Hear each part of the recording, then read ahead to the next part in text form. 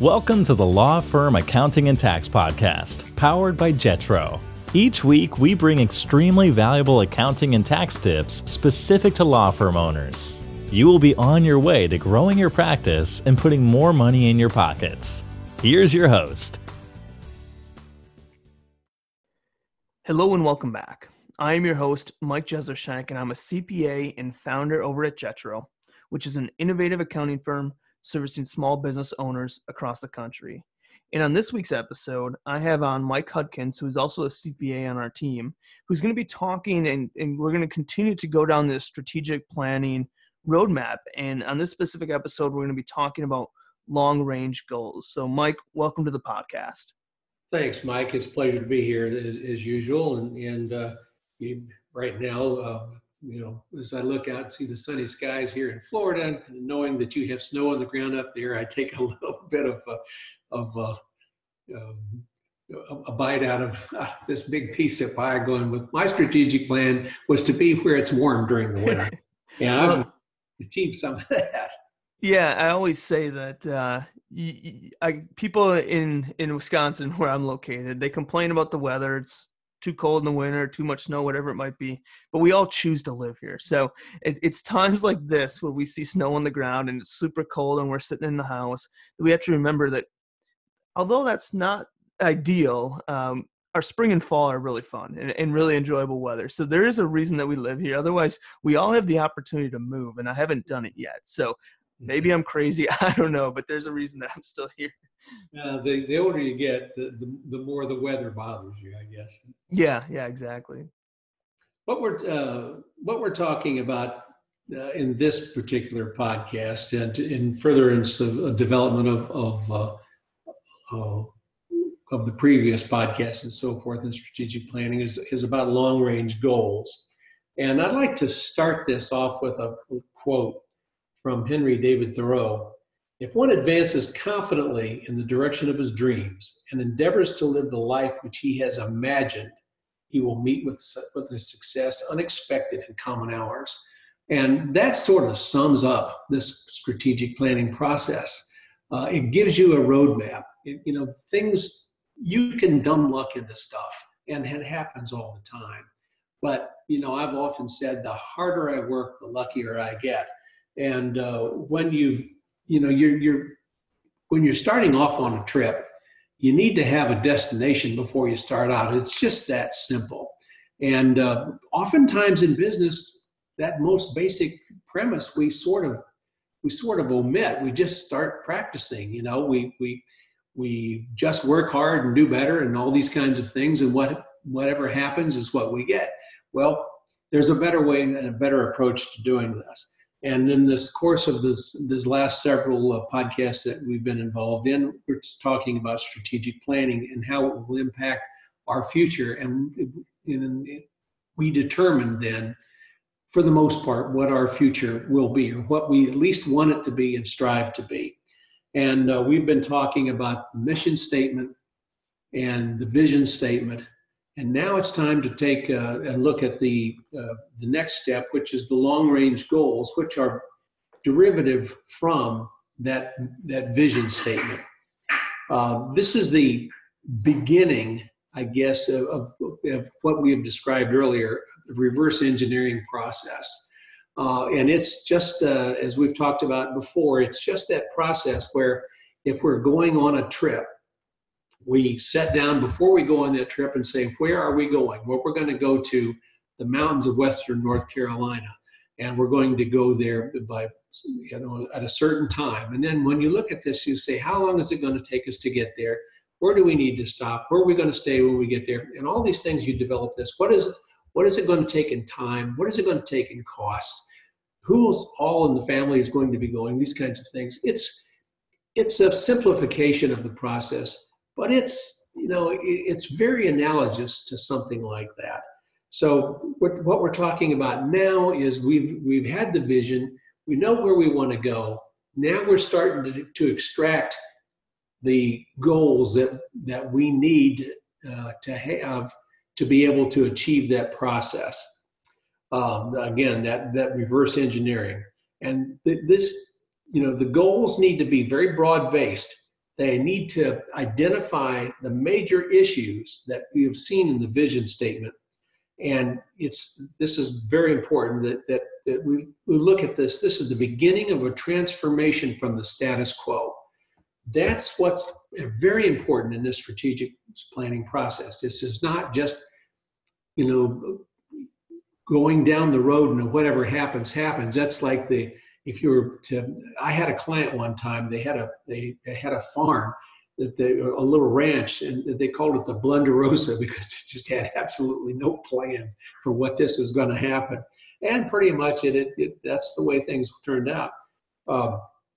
We need to look at this process and extract those goals consistent with that vision. And the other thing is that we tend to have a tendency to do, particularly the smaller that we are, the smaller law firm that you might be, is you need to be sure to restrict these goals so that you don't have far too many goals that you can deal with, because that can be overwhelming, particularly the champion of the process, as well as many chairpersons of the various task forces. And there will be, from these goals, these long-term goals that we have, we're going to develop strategies to achieve these goals. And then we're going to develop tasks to be assigned to individual people. So this thing, it's starting to get into a virus-like attitude. And this is what it takes in the reverse engineering process. Confining the number of goals is very, very crucial, particularly in small firms. These goals, as we talked about, I think in the vision statement, is they're often very dynamic, and then they will morph with changing circumstances. Some goals, for instance, will have an arrival point, very easily identified, such as we're going to establish a remote office in Milwaukee, that kind of thing. And you'll set up, there'll be a lot of different details that are involved in that, but that's going to be the big goal. When it happens, that has an arrival point. Other types of goals, strategic planning is a perpetual process. Areas such as growth, the follow-up process will likely include additional goals. Once we get to a certain point, we're going to look at things as to why we did, why we didn't, this kinds of stuff. But keep the firm moving in a positive direction and not resting on our laurels. These things, these goals and so forth, there'll be additional goals. The goals will morph and so forth, and will be changing as we go along. For example, if in the vision statement we'd indicated we wanted the firm in a market position as one of the top 3 firms in the county with 25 lawyers and offices in XYZ in Milwaukee, and the firm currently has 25 lawyers and is in those various counties and so forth, it really doesn't have a goal to achieve. But if it only has 1 location and 3 lawyers, then there's going to be a significant change from the status quo that's been identified. The other thing, then we look at this and say we want to make sure, going back to our last podcast and talking about the cardinal rules, we want to make sure it's achievable and not a statement of fantasy. And if that's the case, then we'll need to address the growth in connection with geographic areas, substantive areas of law, staffing, facilities, equipment, technology, and so forth. And again, this is the starting of the details of the strategic planning. So we want to be careful not to restate the firm's vision, but now we're starting to talk about how and what areas and over what specific period of time this growth should occur. So this is going from very much the 10,000 foot view down to the 1,000-foot view kind of thing. And then we're going to even focus in on much, much more detail here in the future. And I think, as part of what we talked about last episode, and we talked about vision and mission is not something you just set and forget about it. It creates a roadmap for what you're going to do next. And it's important to look back at that. And when you're making decisions in your firm, you're looking at those visions and your mission to make sure that you're still aligning well with that. I think that's key here. And this is an area that if you're struggling in this part, look at your vision, and that should help create those long-term goals. And if you're creating goals that are out of line with your vision or mission, that creates an immediate kind of aha moment to say, hey, do we need to change our vision? Or is this goal potentially going in a direction which we never planned for, we don't want to go, but we're just creating this goal in that area. So I think it's key in this area to look back at that vision and make sure that you're still being well aligned with where you want to go. Exactly. And that vision, that's why that vision statement is so important, is because it pretty much becomes your defining document. And then when when for instance, if you're looking at this thing and you said we want to be a preemptive litigation law firm, and there's this big effort to go into mediation, which can cause potentially a lot of downstream conflict, you need to look at this and say, guys, no, we've all said, here's what we want to be. This is in potentially in direct conflict with that. And if that's the case we want to be, then maybe we need to spin off, an ancillary business or something like this to avoid this kind of thing. And so that's exactly right, Mike. That's,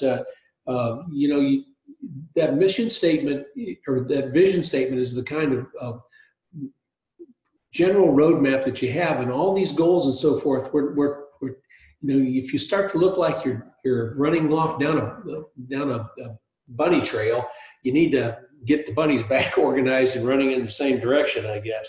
Mm-hmm. Let's see. A goal.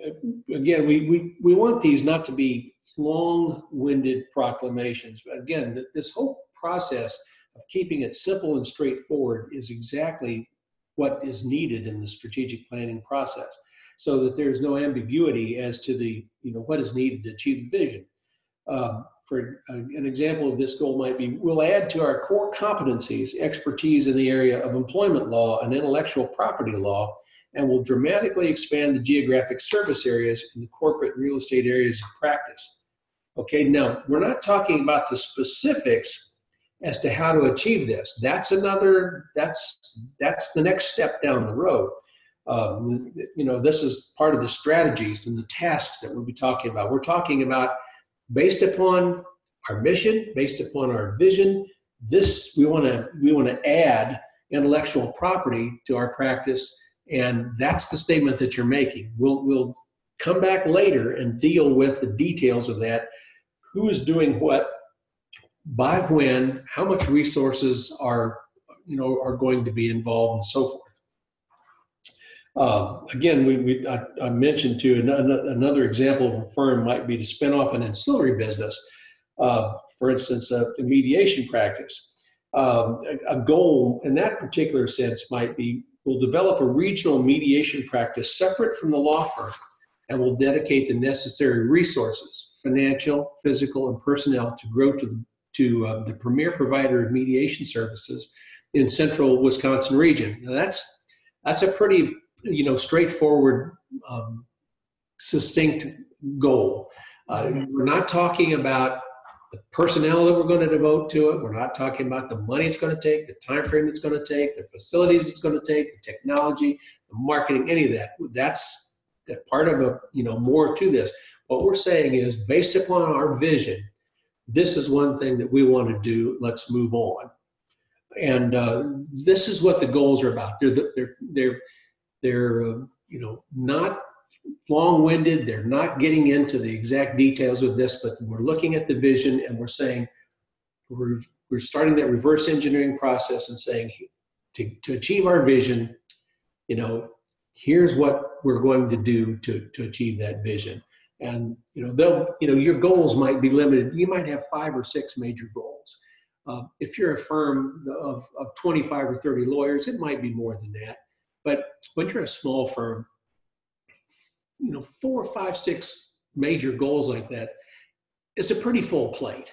And it's going to take a lot of people resources to marshal that effort and to keep everybody going and consistently fired up. And that's kind of the key to this thing, is to have a champion that is passionate about this, this strategic planning process to keep everybody fired up and focused and going in the same direction.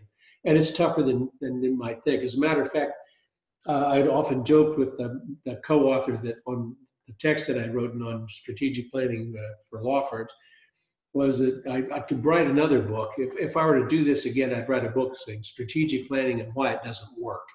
And I've got most of the reasons is that it becomes a drawer liner and there is no accountability and there is no teeth.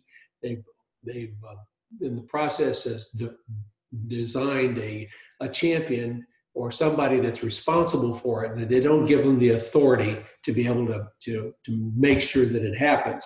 And that is just a surefire way for this process to have taken a bunch of chargeable hours and converted it into, into touchy-feely kind of thing, and nothing ever happens from it. There has to be teeth into this process. Yeah, and I think, as we're talking about long-range goals for the firm or the business, one other thing that I think has to be considered is, especially for smaller firms, is what are the long-term goals of the owner? So if you have one or two partners, what's kind of the long-term goals individually of them? Because that can also impact where you want to go as well. If this is going to be a 5-year and sell type item, your long-term goals for the firm are going to be a lot different than if you're just starting this out and you want to sell this thing in 25 years. So I think it's also important to look at the people, the big stakeholders in place, depending on the size of the firm, and also look at their goals too, to make sure that they're aligned with what you're building on the business side, because there can cause conflict there as well if you do have misalignment. Yeah, the conflict that I would see in that comment that you just made was if your idea is to develop and sell in 5 years, you probably are going to be doing this as an ownership group and not with all the stakeholders, because that's kind of in conflict with the stakeholders. What if you were looking to say, I'm going to develop this and we're going to bring this to a certain point, and now we're going to have to, as a part of this strategic planning process, we are going to have to develop people to be able to fill this administrative roles and ownership roles, and develop these people into the future of this firm, so that the firm exists into perpetuity and doesn't end up being something that goes away in 4 or 5 years. And that's going to be something that's going to be very attractive to those young associates and to the people, so that they have some sense of continuity and ownership in essence, kind of the firm itself. Mm-hmm. Some of the big problems, in the course of these small law firms and strategic plannings, one of them exists in new business generation. I think we talked about this in other podcasts, and then you and I on our own. One of the big problems that they have is new business generation, because oftentimes in law firms, clients are one up, and then go on, and you need to develop more clients on a continual basis. Typically, small firms don't have organized, formal, firm-wide marketing plans. And this is one of those kinds of things that when we start looking at facilitating strategic planning meetings, we will make sure that we're going to guide and direct the stakeholder group to make sure that this gets into their goals. We want it to be their idea, but it's going to be our idea that we want for them to come up with, and let it be their idea as well, because it's going to be very, very important that they develop strategies and so forth and test to continue on this to develop new business. A goal that you might state would be, we will develop a firm-wide formal marketing plan and dedicated required resources, both in staffing and funds, to support the plan to develop practices consistent within the firm's vision statement. This kind of thing can't go just unstated. It's not one of those kinds of things. So that's a given. That's understood. It isn't understood. It isn't understood until you document it and you start putting expectations to it. In other words, we want everybody in the firm to be marketing at some level. And there's no reason that the receptionist can't be marketing in their own right. I remember when I went to work as the chief operating officer, I was interviewing for the firm of Mateer and Harvard here in Orlando.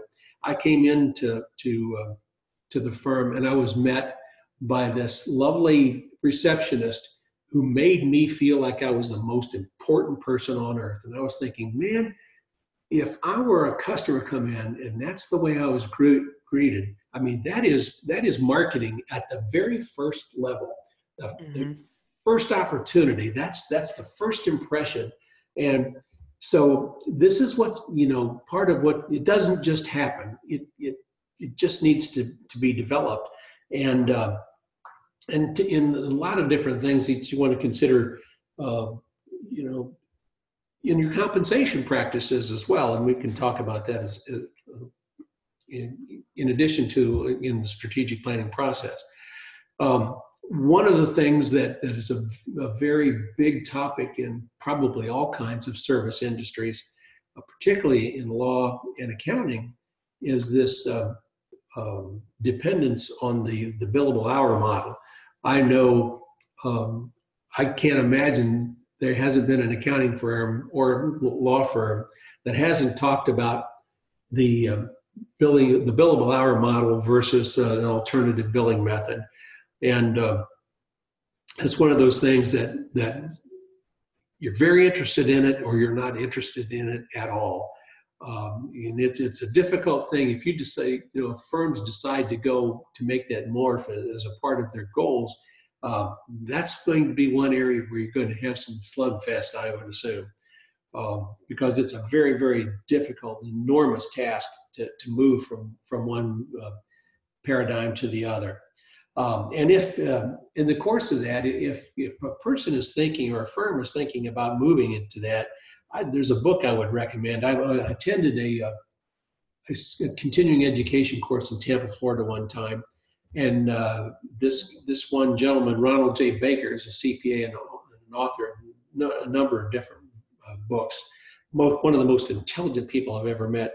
Started the meeting off talking about, started the conversation. He says, I'm going to have you by the end of this hour's discussion, or the end of this CPE discussion, having you seriously consider wadding up your timesheets and throwing them into the wastebasket. And of course, the entire room was laughing at him. And by the end of that CPE session, he received a standing ovation. He had to leave to catch on an airplane, and they continued the standing ovation until the guy left. So the name of the book is The Professional's Guide to Value Pricing by Ronald J. Baker. One of the best books I think that I've ever read on the topic, and it's extremely well written by this very, very intelligent man. So if a firm is looking towards doing something, or any firm looking towards going into an alternative pricing method and so forth, I would suggest looking at that. That's a difficult area. That's one that needs to be discussed a little bit, and then let's see where the ownership group takes that, because that's probably going to be an ownership decision rather than just generally a stakeholder kind of thing.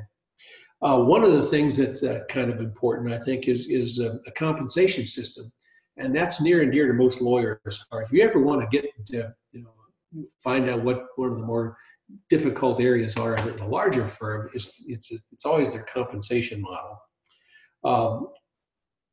In this particular instance, let's just assume that the firm's vision incorporates a compensation system that better rewards new business generation and other forward-thinking efficiencies in the business end of the practice.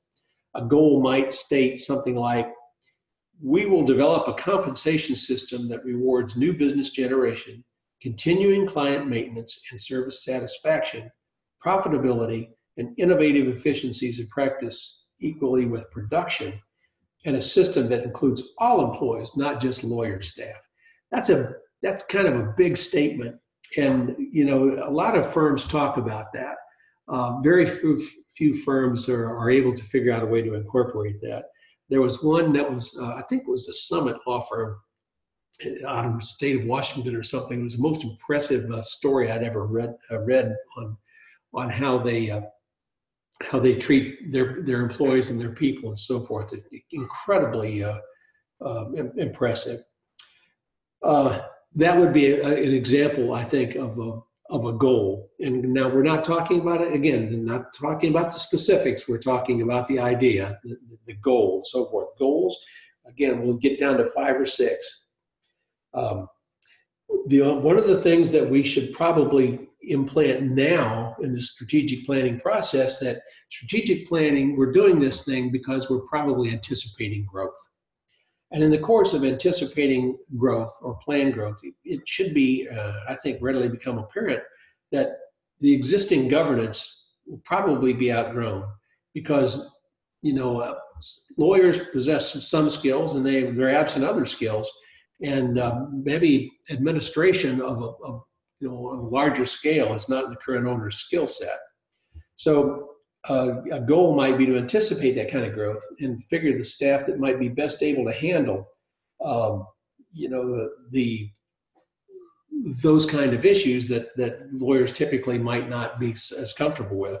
A goal might be, we'll adopt a system of governance that approves the conceptual direction of the firm by approval of the ownership, with resultant policies and implementation charged to the management committee, and day-to-day operations handled by a professional firm administrator or chief operating officer who answers to the chair of the management committee. And I put that answers to the chair of the management committee in there very purposefully, because there's a lot of partners, and many times in a firm, a law firm that might have 10 partners and so forth, you cannot have the chief operating officer, the firm administrator, answering to all 10. Even though they're owners, they're not all their boss. There needs to be one point of origin. And oftentimes that's a hard thing for some lawyers to give up, since they've got their money and time and blood, sweat, and tears invested in that. But it's kind of important to do that. So developing a goal along those lines to make that clear, I think, and in the strategic planning process is kind of an important thing. So with all of this in mind, those goals that we talked about, these 5 or 6 goals, and there can be more than that, and goals are going to be as different as there are, I guess, numbers of people that are out there. But that can be a pretty full plate for a small firm.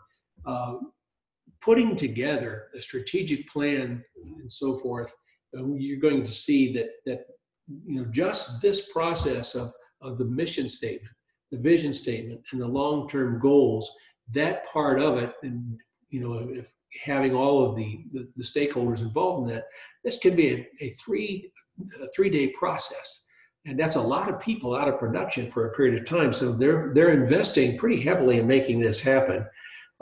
It's a pretty full plate, and then there's so much more to do. This is just the starting point in the strategic planning process. And keep in mind your comments to strategic planning being a dynamic process, and the goals are subject to change, to be deleted or added to as the circumstances change and the firm and its stakeholders progress. Goals are achieved over time. New goals are likely to take their place, and that's just the nature of the beast. And again, I go back to that one quote. I think it's by Fitzhugh Dodson, that without goals and plans to reach them, you're like a ship that has set sail with no destination. So, that's I think that's a good place to say, okay, now where you want to go with this. I think our next podcast will be on starting the thing to get into the nuts and bolts, things, something like law firm governance. But any other comments on the long range goals before we call it a day? Yeah, I think it's important to note that we have these goals, and these goals are things that should be revisited. Again, with everything else that we're talking about, it's not just a set it and forget it. You have to make a point that if you want to achieve these goals, we set tasks and we set things ahead of them that help us achieve that. And we did a podcast episode a while back that it talks about using habits to attain your goals. And so the idea behind it is that goals, and anyone can set goals, but there has to be things that are done ahead of time in order to achieve those goals. And one example of this using habits was, you might set a goal that says, I want to read 30 books per year. And that might seem like a pretty lofty goal. And you might say, well, I'm not a big reader, so that's hard for me. But you can create a habit in your everyday life where you create this habit that says, I want to read 10 pages per day. Simply put, all you read is 10 pages per day. That's kind of your task, or that's that habit that you're creating. And by doing that, if you stick to that, you're going to achieve your goals, not just once, but maybe twice over.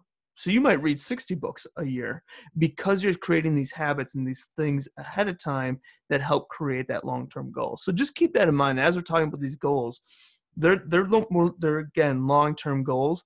There's things that need to be done, habits that need to be created, tasks that need to be created ahead of those goals to ensure that you are, in fact, creating those goals, or getting to that end point, or getting to that goal, a successful goal. Because again, we don't want to create a goal, forget about it, because it just doesn't have, our firms, our businesses don't just make their way to the goal if we put it on paper. Things have to be done. You have to have boots on the ground ahead of time in order to achieve that goal. Exactly, and that is going to be a good lead into future podcasts, because there's going to be discussions along those lines as to taking the goals and developing strategies to achieve those goals, and then developing the tasks from those strategies to assign that who is going to do what, by when, and what kind of resources are going to be required. So we go from the mission statement way back here down to the brass tacks of who's going to be doing what, and what's going to be, what is it going to cost, and by when do we expect this to be done, kind of thing. So that's the reverse engineering in a little bit of a nutshell. It's been a pleasure talking about this, and I look forward to taking this further. Awesome. Well, thanks again, Mike, for coming on. Again, this is just our one episode in our many episodes that we're talking about this idea of strategic planning and how to achieve it successfully in your company. So thanks again, Mike, for coming on. Very much my pleasure. Thank you, Mike. Now, one last thing before I go. We created a Facebook group called Building a Successful Law Firm to take what you learn here and dive even deeper. This Facebook group is a place where we share tons of value for free, and you also have the opportunity to bring up situations you are faced with and collaborate not only with our team, but with other firm owners as well. Simply go to Facebook and search for the Building a Successful Law Firm group. Again, it's Building a Successful Law Firm group. I'll see you in there. This has been another episode of the Law Firm Accounting and Tax Podcast from the team at Jetro. If you enjoy our weekly episodes, please leave a review on whatever platform you listen to us on and share with other law firm owners. If you have any questions or future topics you want to hear, email them to tax@jetrotax.com. Thanks for listening and have a great day.